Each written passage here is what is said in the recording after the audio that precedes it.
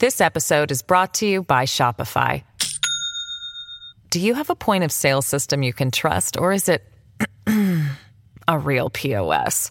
You need Shopify for retail. From accepting payments to managing inventory, Shopify POS has everything you need to sell in person. Go to shopify.com/system, all lowercase, to take your retail business to the next level today. That's shopify.com/system.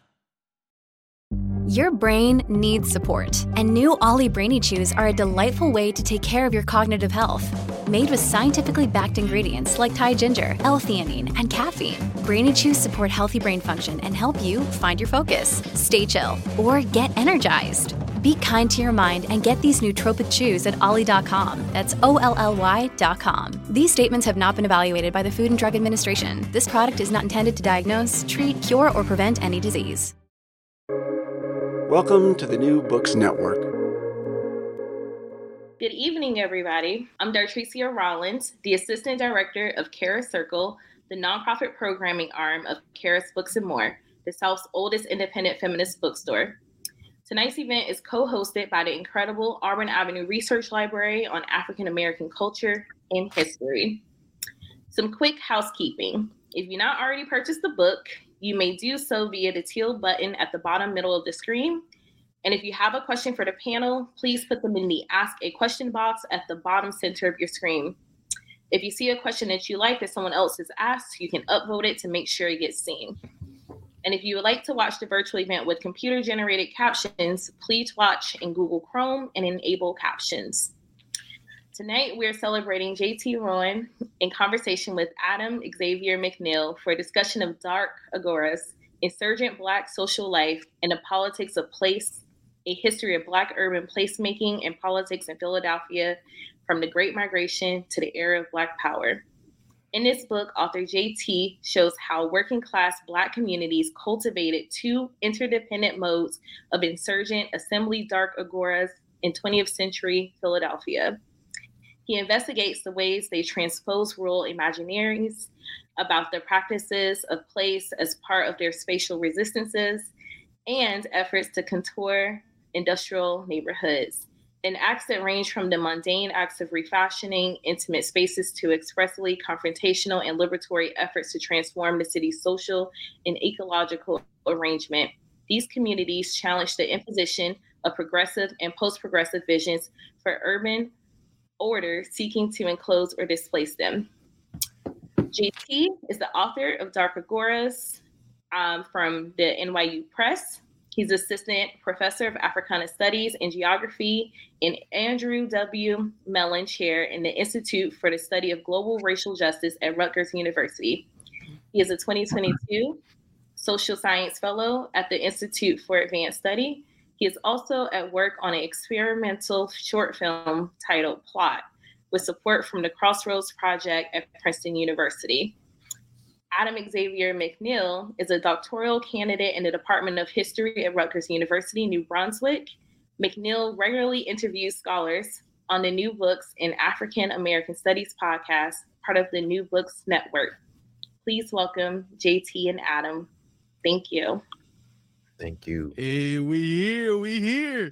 Dartricia, thank you so much for this opportunity and also for making this happen, because it was literally just to give folks like a quick grounding. I literally came into the bookstore and I was like, hold on, JT book just came out. And I ain't trying to buy it from like Amazon. And so I was like, let me go slide by here in Atlanta to see if I could find it. And so it had just come out like actually I think that day. And so they didn't have it. But I was like, y'all should really get this brother JT on. He on this Wicked book tour. See, Wicked, I just said Wicked. This is how I know I've been in New England recently. But I was like, they need to come on and get this brother on for a book talk. Little did I know I would be the person that gets to interview him. But I am so happy to be here with you, JT, and to just talk about your book and but when we met, you were at a different institution, and now you're one of my professors at Rutgers. So I'm glad that God brought us all together right here. And so just wanted to tell you congratulations on this amazing book that we have the privilege to talk about here today. And make sure y'all please purchase this book. Please purchase. Thank you. Thank you so much. I really appreciate it. Dartricia, thank you. Thanks to the bookstore. And thanks to you, Adam. I really do appreciate you. Genuinely.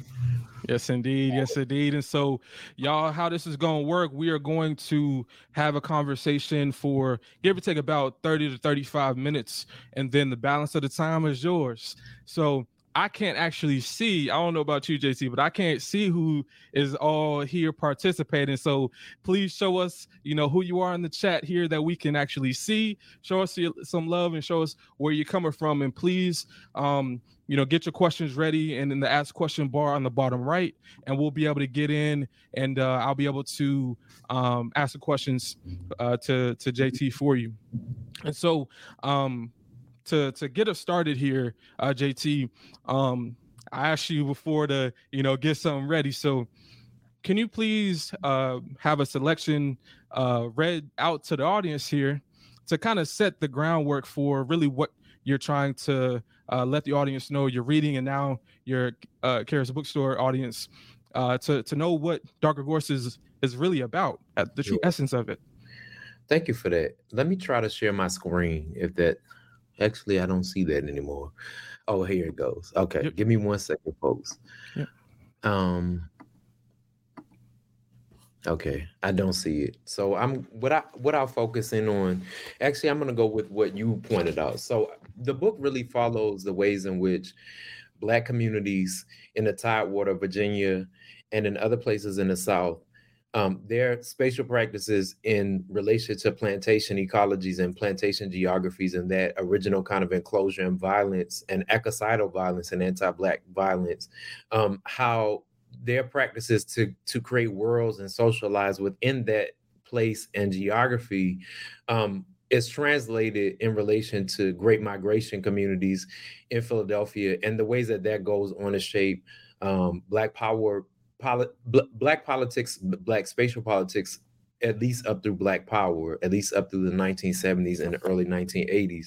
So what I want to actually read from is a portion of some of this stuff that comes out of the slavery portions of the book. And so I want to focus in on many folks who is, to be frank, if I could be frank, just a badass. Like, honestly, when we imagine a Black woman who was born into slavery and who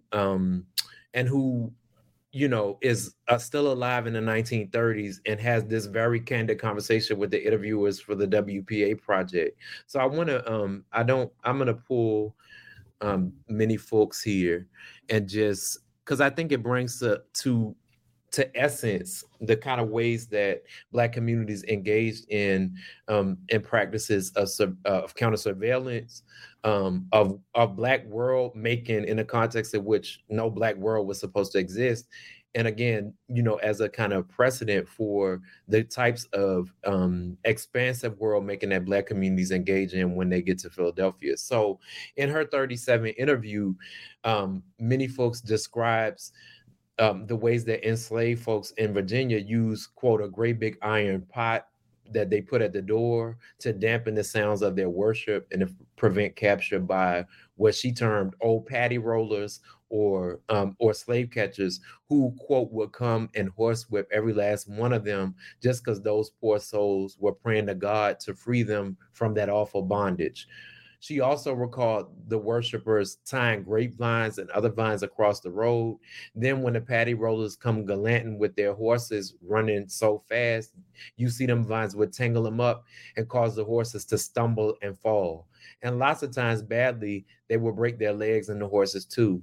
One interval, one old poor devil got tangled up So, and the horse kept carrying him till he fell off the horse. And the next day, that sucker was found in the road with them vines was wound around his neck so many times. Yes, it had choked him. They said he was totally dead. Serves him right, because them old white folks treated us so mean.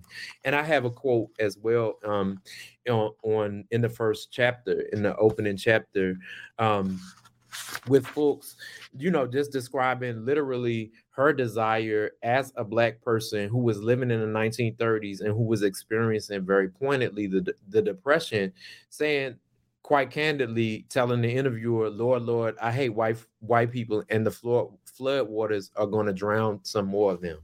I think what's interesting to me is, first of all, the kind of direct confrontational relationships that we see enslaved folks were engaged in.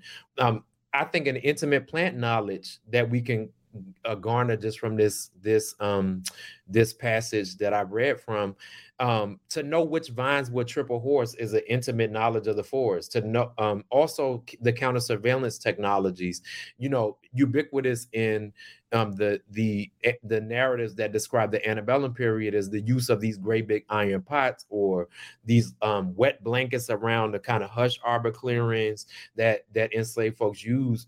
And also, I think it's critical that she describes the ways in which Black communities are like outside of our imaginations of Christianity as this kind of pacifying force. She's like, no, like we were there praying for God to free us, not next week, not down the road. Heaven is not some far off thing, but saying, no, we want freedom now, and praying to God for that. So I think that's one of my favorite moments, because it's a very explicit relationship that is that describes a Black geography, that describes the possibilities of a Black geography that are derived through these counter surveillance measures, through other measures of Black social formation.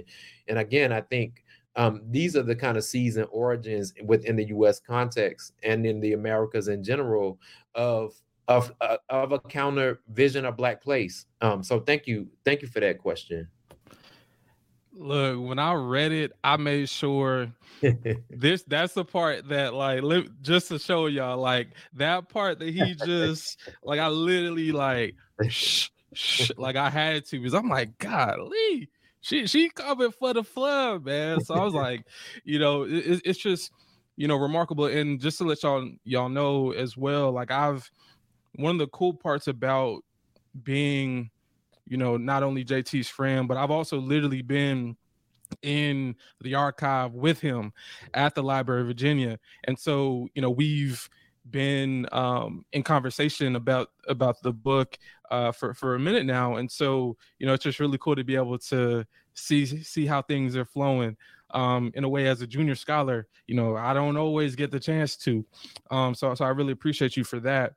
And also, the next question I have, now that you've grounded us in space, can you talk to us about your choice of space? Because obviously Philadelphia, as a place of the Up South, has a lot of different migration lines. And so the main lines are primarily between the Tidewater of Virginia up to Philadelphia. So can you take our listeners into your choice for the sites of placemaking that you are speaking about in Dr. Agoras? Yeah, I think foremost, I have to acknowledge that it's deeply personal. Like, I'm born and raised in the Tidewater in Essex County, Tappahannock, Virginia. I grew up. And also, I have family in Philadelphia, and that's a complicated history in relation to, my own grandmother's migration to Philadelphia and South Jersey at a certain point in the 1950s and 1960s as a migrant farm worker, and having a child there and having to give her child up before she returned to Virginia, and us not rediscovering each other until the 1980s, and really through these kind of networks that bind places like Virginia and Philadelphia very intimately. So I think, and what, I wish I had heard this before the book was published, but one of the beautiful things, the first book talk I gave was with the Middle Peninsula African American Genealogical and Historical Society in Virginia. And like, it resonated so much with folks because so many of those people either lived in Philly for a time or, are folks who married into Virginia families and then moved to Virginia from Philly. And they had, like, for example, there's a whole, apparently Vine Street Baptist, there's a church in Philadelphia that's so intimately bound with, like, if you go of, at an unfortunate event, but if you go to a funeral for somebody that's like Virginia raised, that's going to be where it's at. Right. And so I think, those kinds of connections and the ways that they inform place directly influence what I decided to do. I don't hold out, of course, many other communities in some instances, whole churches from places like Georgia moved to Philadelphia, like as a collective. So it's definitely not to the exclusion of other places. And really in the first chapter, I really emphasize the ways that despite the disruptions of the antebellum period around Black geographies in the Tidewater, like particularly their disruption through massive sale, into the deep South through New Orleans, that the kind of spatial form continues even in that context and through displacement. And so I don't think, I think there's a similar story, and I build off of some of this work. There's similar stories that could be told about Chicago, about Baltimore, about DC, about New York, about lots and lots of about West Coast cities, about the ways in which, migrants' visions of possibility in a context in which they've been displaced from land and waterscapes because of the Jim Crow era enclosures and the kind of privatizations that happen in that moment and create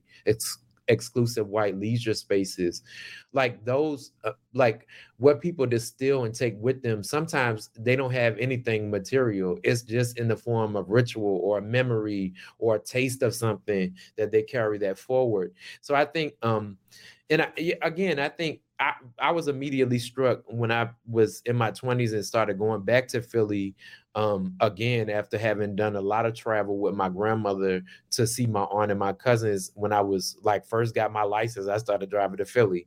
But going back in my 20s, I just came to resonate, and living there, I came to resonate with how it feels sometimes, and not all the time, but it feels sometimes in West Philly, especially, like if Virginia had a big major city, like this would be it. Like it felt like a place that is a major Virginia city, but not in Virginia.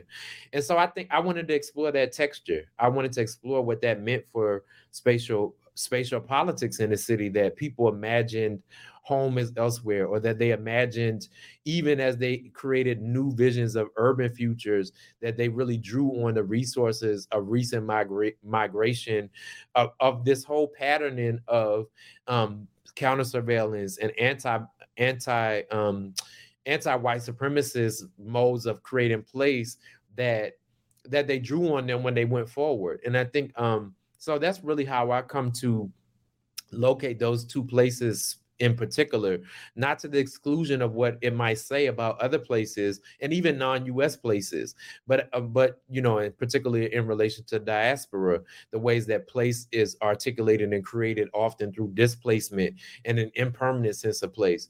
It's deeply personal. It's deeply familial. It's my family's history. So that's part of it. Thank you. Yeah. And, I hope this is not out of turn by me asking this, but you dedicate the book to your father. Mm-hmm. And I think that, to also understand the origins of the book, if you don't mind, of course, could you also talk about the role that your father also has played in your own life as a historian and a scholar? Thank you for that. No, I'm deeply honored to be asked that. I mean, my father passed away in 2017, untimely death. And I think, in part, that's my commitment to some of these histories is our liberation and our well-being outside of the parameters of us as living in death. And I think, I think my father was an organic historian. My father was not even, he didn't finish high school. My father in some ways was not functionally literate. But he gave me an oral history, a very informal oral history that I recorded. And probably if I played it for you all, it wouldn't register as much of anything because we decided to do it while we were driving around. So we were trying to do place and all of that. But he could tell you like from a range of stuff, from where these old country black nightclubs were to the biggest landowner who continued to ride a horse and buggy to church into the 60s and 70s, to who was murdered at a place. Like he just was, I come from storytelling people, and this may shock you, Adam, because you know I can talk, and these people probably already get that sense as well. But I'm quiet compared to the rest of my family, honestly, like, which may be scary for the rest of y'all. But I come from a family of storytellers, and I take that with me. I think that's my narrative power as a writer comes through that. I hope to, especially as books go forward, the dissertation book sometimes is harder to strike this voice in, but I hope to carry that voice forward. It's my writing power. I think when I went to graduate school, a certain kind of countryness, a certain kind of relationship to a rural Southern place, Virginia, I felt or was made to feel was not an asset. Let's put it that way, right? But I had, through writing workshops and other things, come to realize actually that's the only thing anybody want to hear about. You know what I'm saying? Like that's the meat of it, of voice for me is that the capaciousness of Black language, the capaciousness of rural Black modes of discussing things. I'm reminded here of thinking about Erica Edwards' recent book, and one of the chapters is on June Jordan, and she really engages June Jordan's conceptualization of Black English versus what Jordan calls white English. And Jordan understood that white English, and what she meant by that is this power-laden language that's considered the norm. Like that carries so many euphemisms for violence and murder and hides it in plain sight through calling it something else. And what she underscored was that Black English has all of this analytic and descriptive power that exceeds that, and that isn't hindered by that, because Black folks continue to engage in their own expressive cultural invention.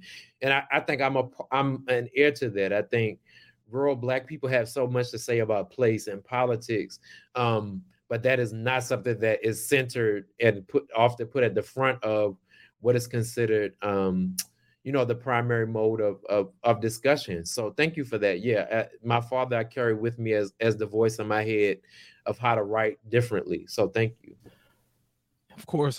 And, I think the last two answers, I think really, along with your reading as well. And once again, part of the reason why I wanted folks to hear JT talk is, as he just said, to bring his own family story into it, but also to bring his literal voice into the story too, so that when the time comes that you buy the book, and we know you're going to, that you can read it with his actual voice in mind too. So just to let y'all know, on a little inside baseball there. Now I will say, Dark Agoras. I've heard dark before. Agoras, before I read your book, what is that? So I'm not going to ask it like that, but can you actually talk to us about why you, for a book about insurgent Black social life and the politics of place, titled Dark Agoras? Tell us why. Yeah, so I didn't come up with my title, and I think, single authorship always kind of belies the complex communities that are part of your work. And so originally, when I was just talking through what I was talking through and how I was thinking about it, my partner came up with Black Agoras, and then my good friend Naja Cunningham came up with Dark Agoras as a kind of play on that. So Agoras, in the context of the Greek city-states in the ancient Greece, were spaces that were associated with the citizenry, as opposed to workspaces associated with women and slaves in particular. And so dark for me qualifies that. And I really, most of the places, especially when the book turns to the Philadelphia, which is the bulk of it, the major kind of portions of it, really center these spaces that shadow the kind of normative and prescriptive civic and social life in the city. So I look at those in contrast to, for example, what dominant urbanists like planners who gained ascendancy in Philadelphia in the 1940s, what police, what politicians, what they view as the place of Black life. Just to sort of truncate that in a very specific way, I think so many of those folks, even when they weren't committed eugenicists in the way that we often understand eugenics as tied to forced sterilization and other kinds of reproductive violence and racism, even though they were often like politically considered antithetical to the eugenics movement, they were equally committed to ridding cities and ridding American life of certain forms, especially of Black life, right? And especially of forms of Black life that were associated with rurality, with plantations, with histories of Black landscapes that they couldn't make sense of, and understood really through a kind of dominant sociological theory that ascends in the 20th century, from the late 19th century into the early 20th century. What they understand is really just what needs to go, what needs to be removed, what needs to be extracted from the city in order for the city to flourish. So I think I take under Dark Agoras, the umbrella of Dark Agoras, two forms of social life associated with, first of all, associated with anti-socialness and also associated with working class Black life. So on the one hand, the underground spaces associated with numbers running, gambling of all kinds, illicit drinking, illicit sexual cultures, and all of those things. And in relation to what I, term, following a number of scholars, the kind of set apart geographies in Black life. So in a continuum from things like storefronts that are already emerged in Philly by 1899, at least when Du Bois describes them, to the interwar kind of mass movements, like including Father Divine's Peace Mission, and then also MOVE in the later 20th century, organizations like MOVE. I take them as an umbrella because I think under one umbrella, because I think they open a different axis of urban life and urban social reproduction and urban futures and futurity. People that are part of these worlds are not necessarily looking to be integrated into the city in a certain kind of way. If you leave the underground, I think about the managers in the that I begin the chapter on the Peace Mission with. They start out as bootleggers, right? It's after Pearly manager, the husband who's interviewed along with his wife, partially by Arthur Huff Fawcett, the first Black folklorist with a PhD in the U.S. context, interviewed as part of his Black Gods of the Metropolis book, which comes out in 1944. And they leave a life of bootlegging and they go join this other really equally marked congregation, not associated with the street, but associated with what is marked as a cult. So like, what is that axis of Black life? Like, what does that geographic and spatial axis open up for how we think about the city and how we think about working class Black communities as visioning the future of the city? It is quite different than wanting to be integrated into suburban life, or wanting to be or wanting to have even access at a certain point before public housing is marked and racialized and marked for, kind of a destructive world through its intentional obsolescence and impoverishment. Like it's a different axis, and I think it's a critical one for understanding how Philly politics are shaped, and again up through Black power. So that's what I understand, and I think about stuff like, like kind of classic Black studies stuff as well. And so I was like, that's a good title. I'm gonna run with that, like with other folks. So thank you for that question. This episode is brought to you by Shopify. Do you have a point of sale system you can trust, or is it a real POS? You need Shopify for retail. From accepting payments to managing inventory, Shopify POS has everything you need to sell in person. Go to shopify.com/system, all lowercase, to take your retail business to the next level today. That's shopify.com/system. Yeah, and also as a brief, pivot real quick. The fact that I saw in one of your footnotes, you actually cited Hugh Wayne's master's thesis on the 1831 revolt down in Jamaica too. So as a scholar who's very much interested in slaveholding resistance, I was like, okay, Hugh Wayne up in there too. So shout out to Hugh Wayne as well. We know you either watching now, or you're gonna catch the playback. And so a good brother, to say the least. And so you spoke about the set apart, and I had mentioned this before we clicked live, about how I see each chapter as pretty much showing a group of people, we'll just say, that can really be put into a religio-political tradition in Philadelphia, which I find really fascinating. But also, I want you to talk a bit more about this framework of Black queer urbanism that is also very much central to your book, but especially in your fourth chapter, or your Father Divine chapter, rather. And so, can you talk to us about the formation of this framework, how it works in the book, and also, how it works? Because I'll also bring it up because I see a connection with, as you brought up,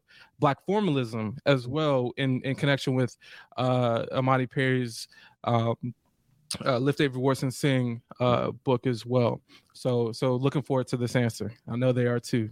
Yeah, I think the kind of the religio-political stuff, I think, is so critical. Let me say that, because I think so often, rightfully so, some of the organizations that I write about are very prickly. They're not necessarily organizations that I would want to join. And so I think sometimes it's difficult for us as historians to write about people who we might not necessarily fully agree with. And so I take Eula Taylor's very important feminist engagement with the Nation of Islam as an important model of this as well.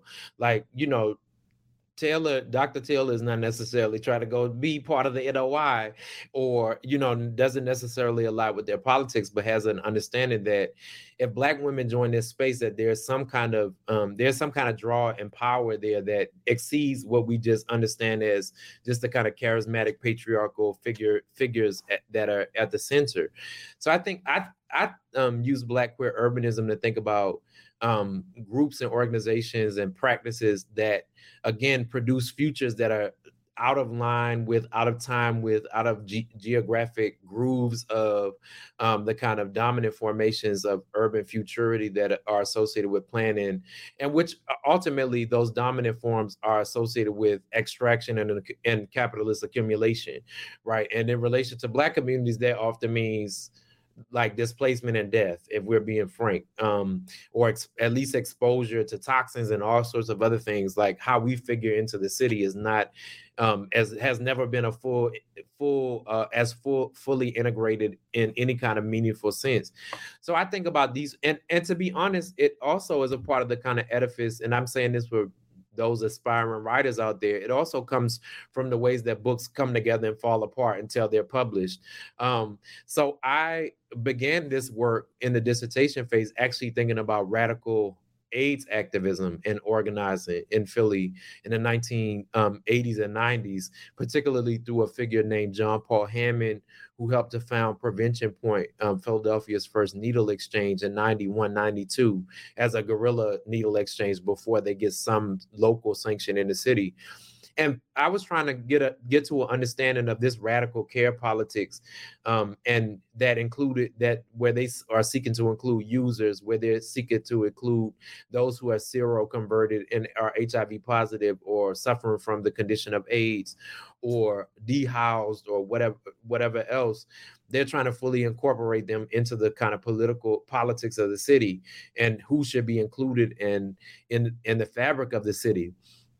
And what that led, I was trying to think about that. How do we think about that outside of the kind of gay genealogies that fetishize Stonewall, but don't understand Stonewall, to be frank, as a riot, and also and therefore as a part of as a very particular outcropping of Black modalities of having to engage in dominant configurations of place, sometimes by just throwing a bottle, that fetishize that, but which overall smooth over or flatten, Black AIDS activism and stuff like that into a kind of, what's ultimately a kind of white gay trajectory, white queer trajectory. And I think so. That genealogy, trying to see where does this harm reduction stuff come from? Like, where does this radical care politics come from? And realizing that, okay, John Paul had this affiliation, and I think partially through the survival that she exhibited with Ramona Africa. He creates, in the aftermath of the bombing with another artist, this collage thing that is an homage. It's like a 3D installation that's an homage to Ramona Africa. Okay, where does he's a peace activist. Where does he get that from? Oh wait, his father came through the peace mission movement in the 1930s, right? And so I think I started to put this genealogy together.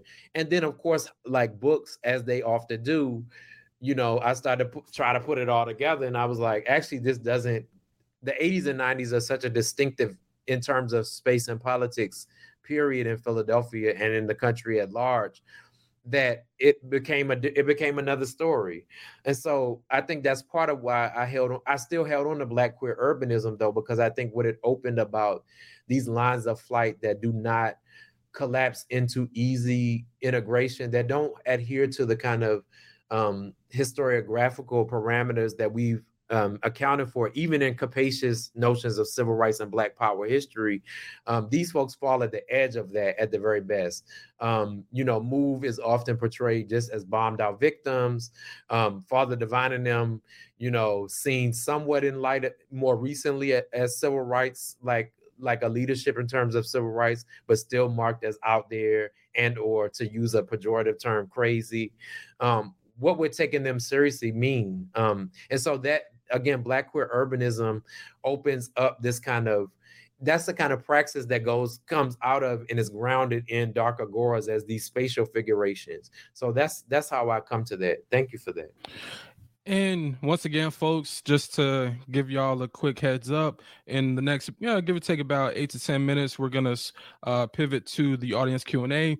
So remember, in the lower right-hand side, the Ask a Question bar right there, ask a question, and we'll make sure to get it to JT here.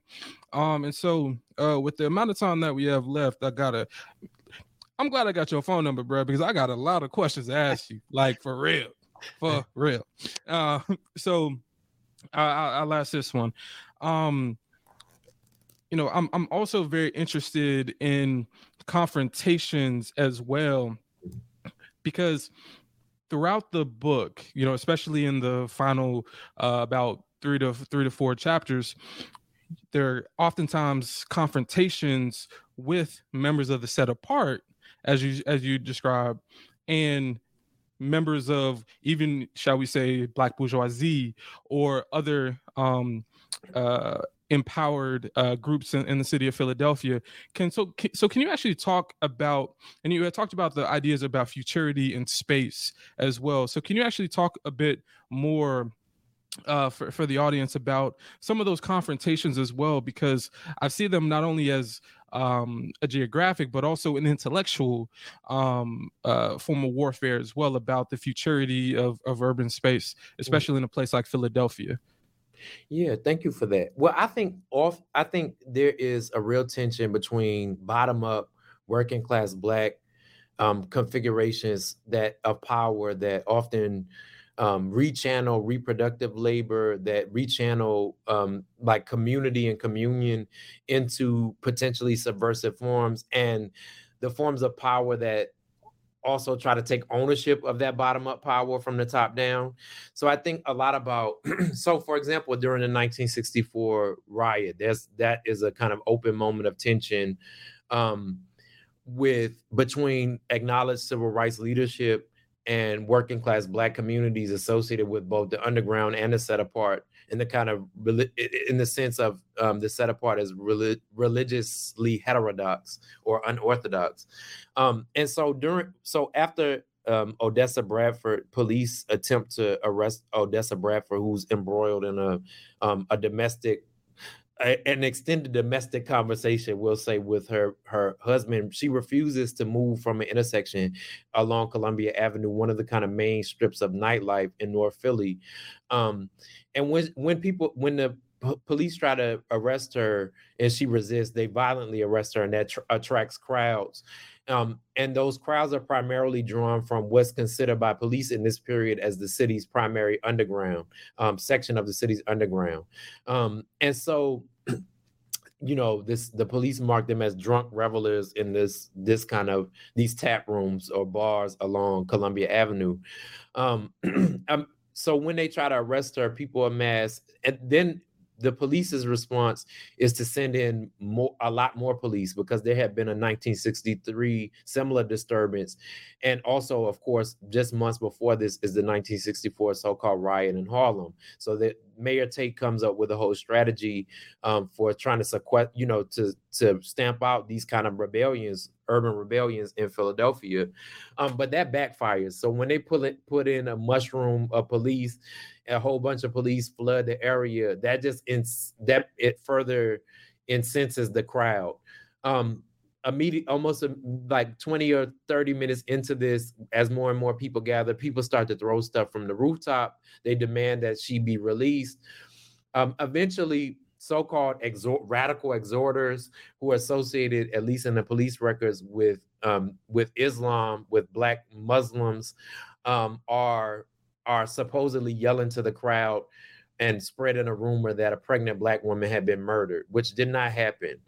In the immediate aftermath of that, you get tried and true local civil rights leadership, including Cecil B. Moore, for whom Columbia Avenue has subsequently been renamed. I think that's part of what I'm trying to get at here. Try to calm the crowd down. And part of what they do is they go and he convinces the city to release Odessa Bradford from jail in order to take her around with, in a vehicle with a horn saying she was not murdered, she's right here. People's response to that is to throw stuff at him. They throw stuff at him. They confront that directly. They call him epithets that are associated with being like basically an Uncle Tom. And what I think that gets at is the tensions between a charismatic leadership associated with civil rights and even Black power, and bottom-up formations that those charismatic power formations that they latch onto. Because he tries to, as Matthew Countryman's Up South work shows, Cecil B. Moore tries to parlay that into a dialogue with the city in an attempt to basically get more concessions from the city for the paradigm of integration. But I think what that misses, and why I hold out that tension, is that it misses the reality that that we should probably read these well, at least in my opinion and through my research, we should read something like the 1964 riot quite differently. We should read it as a kind of plebiscite against capital, against property. And so there's a truncation that happens there. And I think that's a common thread throughout the book, even internal to some of the organizations. So I think Father Divine is another, like, internal to his own organization. There is that charismatic takeover of what is a bottom-up desire and a bottom-up form of power. So I think what draws people into the peace mission, the fold of the peace mission, is actually Black women's work, care work, redeployed reproductive labor to feed lots of people, to have these abundant feasts in a context, especially in the 20s, 30s, and 40s, where Black folks don't necessarily even have guaranteed access to food. Father Divine makes a number of sermons where he decries the kind of affiliation of the food, and is like, no, it's me you here to see. And I think we get, again, there, even with internal to these organizations, there's a tension between these bottom-up forms of power that are often feminized and marked as associated with reproductive labor, and therefore in the larger political economy of the U.S., not even given any kind of compensation or any of that, and within Black life are often derided as subsidiary to these other forms of upfront charismatic male masculine power. And I think we need to further excavate those tensions to actually see those as different power moments, and actually to take seriously that working class Black people from the bottom up have these visions, and that charismatic authority, it only gains its charisma and its convincing power when it is able to perform what working class Black people want and desire, to at least to some degree.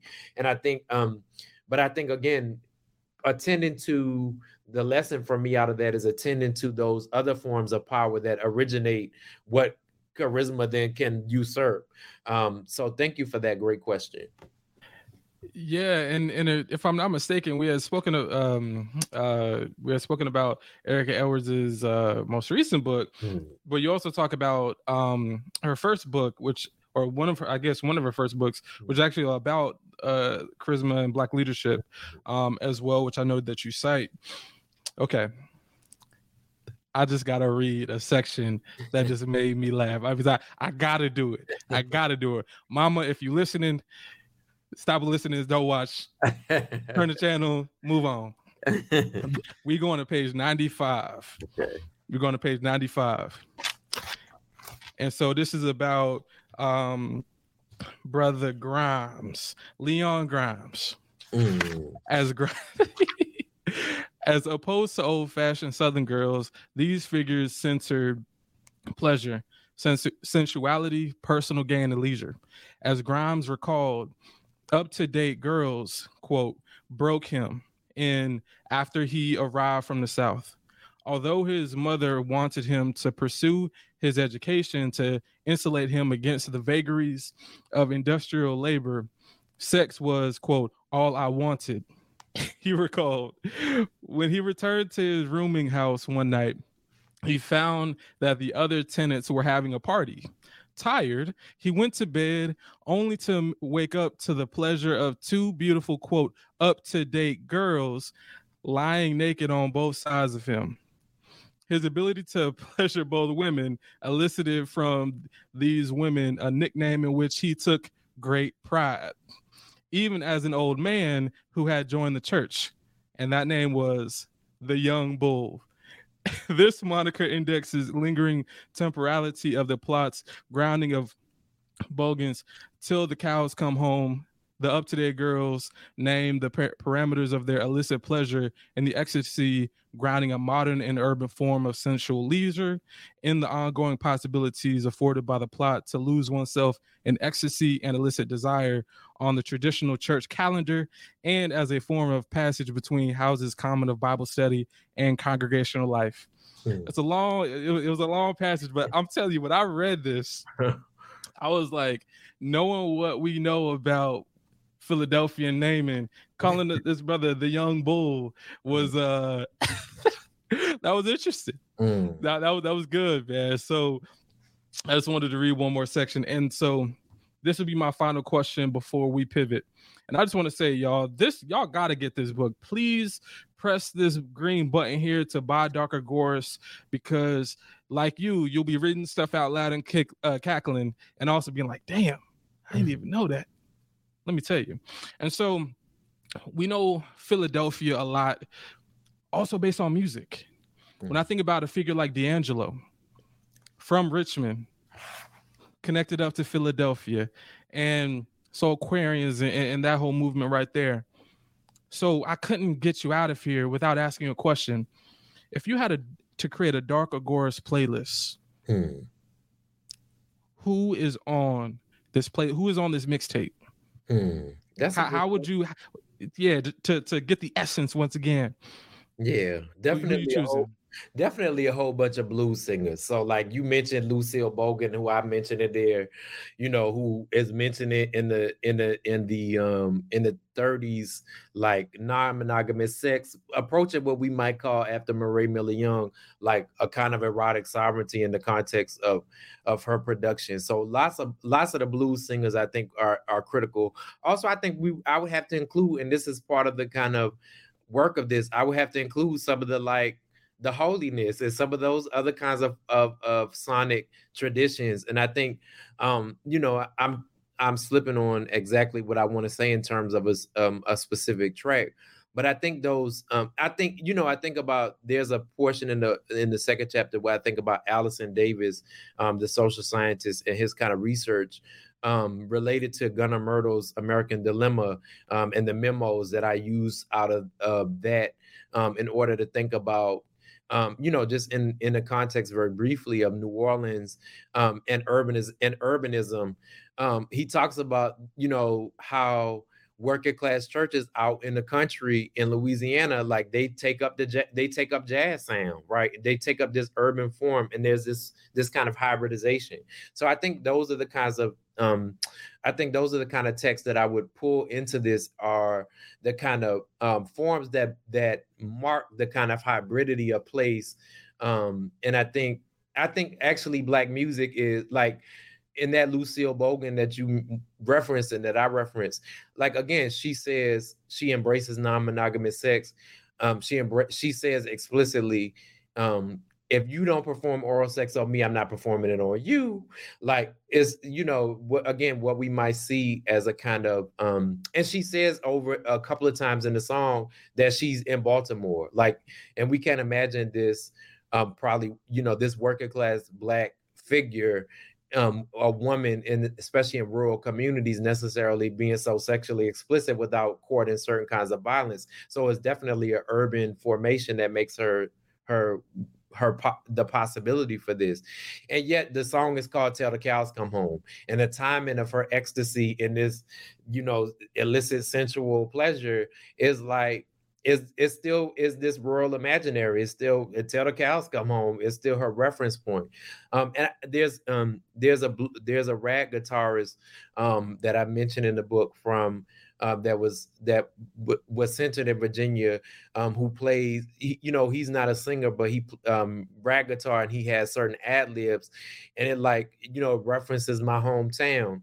But again, what I get from that, he's recorded in Chicago. What I get from that is like, the ways that these spatial imaginaries about a place that might have been lost and may no longer exist, and nostalgically might not even ever have been there, like how that's referenced in the kind of context of post Great Migration Black life in the urban context. And also, I mean, Philadelphia sound is like Philadelphia soul. We could go on for days, like, whether they Philly artists and up through the kind of neo soul moment, right? One thing I will say, like, I recently for the first time talked about this book in Philadelphia. Listen, in Philly, they boo Beyonce. And if they'll boo Beyonce, they'll definitely boo my ass. I think, like, Philly got a rich tradition of music, but notoriously back in the day on the neo soul circuit, if you wasn't good, they would tell you about yourself, right? So anyway, just thinking about musical cultures in the city and all of that, really critical. So thank you for that question and for allowing me to like just play with that. So thank you. Look, your advisor is, at UVA was none other than Dr. Claudrina Harold. Yeah. And so I couldn't get out of here, especially off of her most recent book, to not talk about Black music and such. And so this is just as amazing. And so we are now gonna pivot to audience questions. And so we have our first question here. From our guest, Rhonda. Can you share your reflections on any connections/disconnections between Black world making and the Underground Railroad?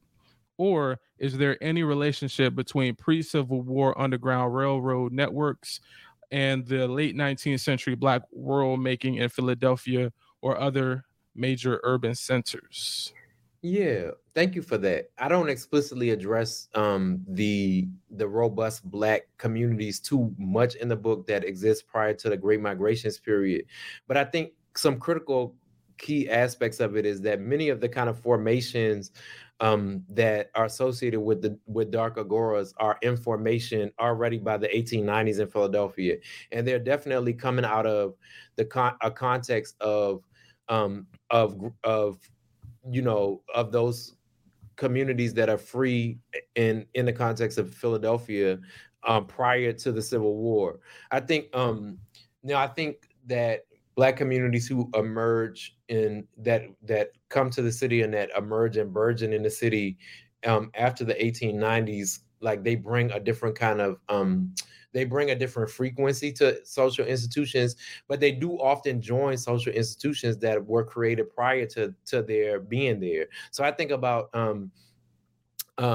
Charles Tinley, for example, one of the pastors that I cover in the work, who notably wrote "Lift Every Voice and Sing." I mean, who notably wrote "We Shall Overcome." Sorry, we talked about the Black National Anthem, so I'm there. But Tinley wrote that he wasn't an enslaved person.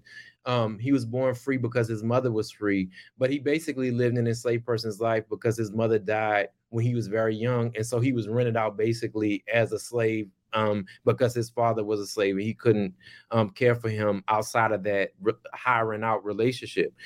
He goes to Philadelphia in the early 20th century, late 19th century. I think after the kind of Underground Railroad, he starts out as the kind of like the groundskeeper at the church that he then becomes later in the early 20th century and up through the 1920s, like one of the largest congregations in the city.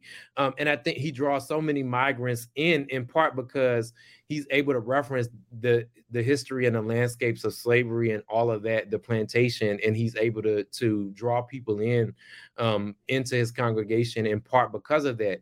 But I think his charisma and his appeal very much reference these other histories.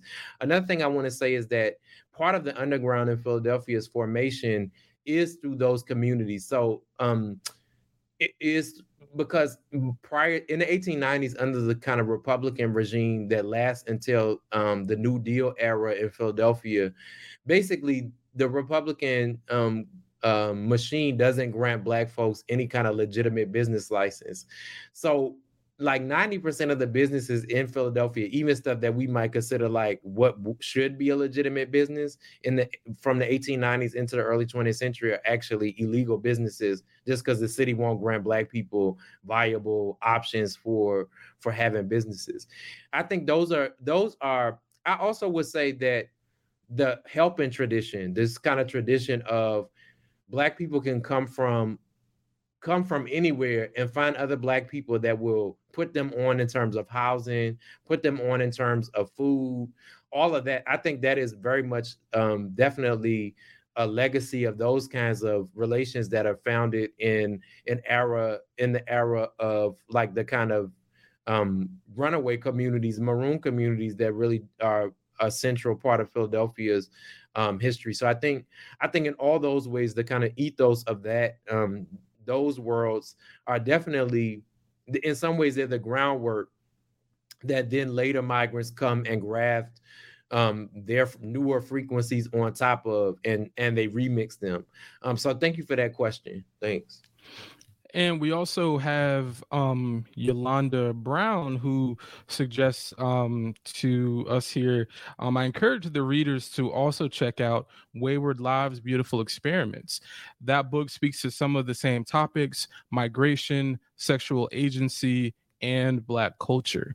And to make it even better, she even included a Karis Books link as well. So thank you for that too, Yolanda Brown. And before we wrap it up here, and in case anyone wants to ask any more questions, we've been allotted some extra time, so please use the Ask a Question bar. Thank you, Dr. Brown, or thank you, Yolanda Brown. You may be a doctor, but to you, JT, let me ask you this: you spoke recently, or you spoke a few minutes ago about Philadelphia and your connection to the place, and the experience of possibly, maybe, who knows, getting booed, if they go boo Beyonce. Mm-hmm. So can you actually talk to us a bit now, before we head out, about not only what Philadelphia means to you, but also what does Dark Agoras tell us about spatial placemaking today? in Philadelphia? Yeah, I mean, first of all, I continue to have family in Philadelphia. So I have an aunt, three first cousins, and a bunch of second and third cousins at this point, because the kids done had kids at this point. So I'm deeply committed to it. Also politically, like I've at different points had connections with groups like Stadium Stompers and other organizations that are fighting um, to to halt the kind of massive displacement of working class Black communities in Philadelphia, which is underfoot.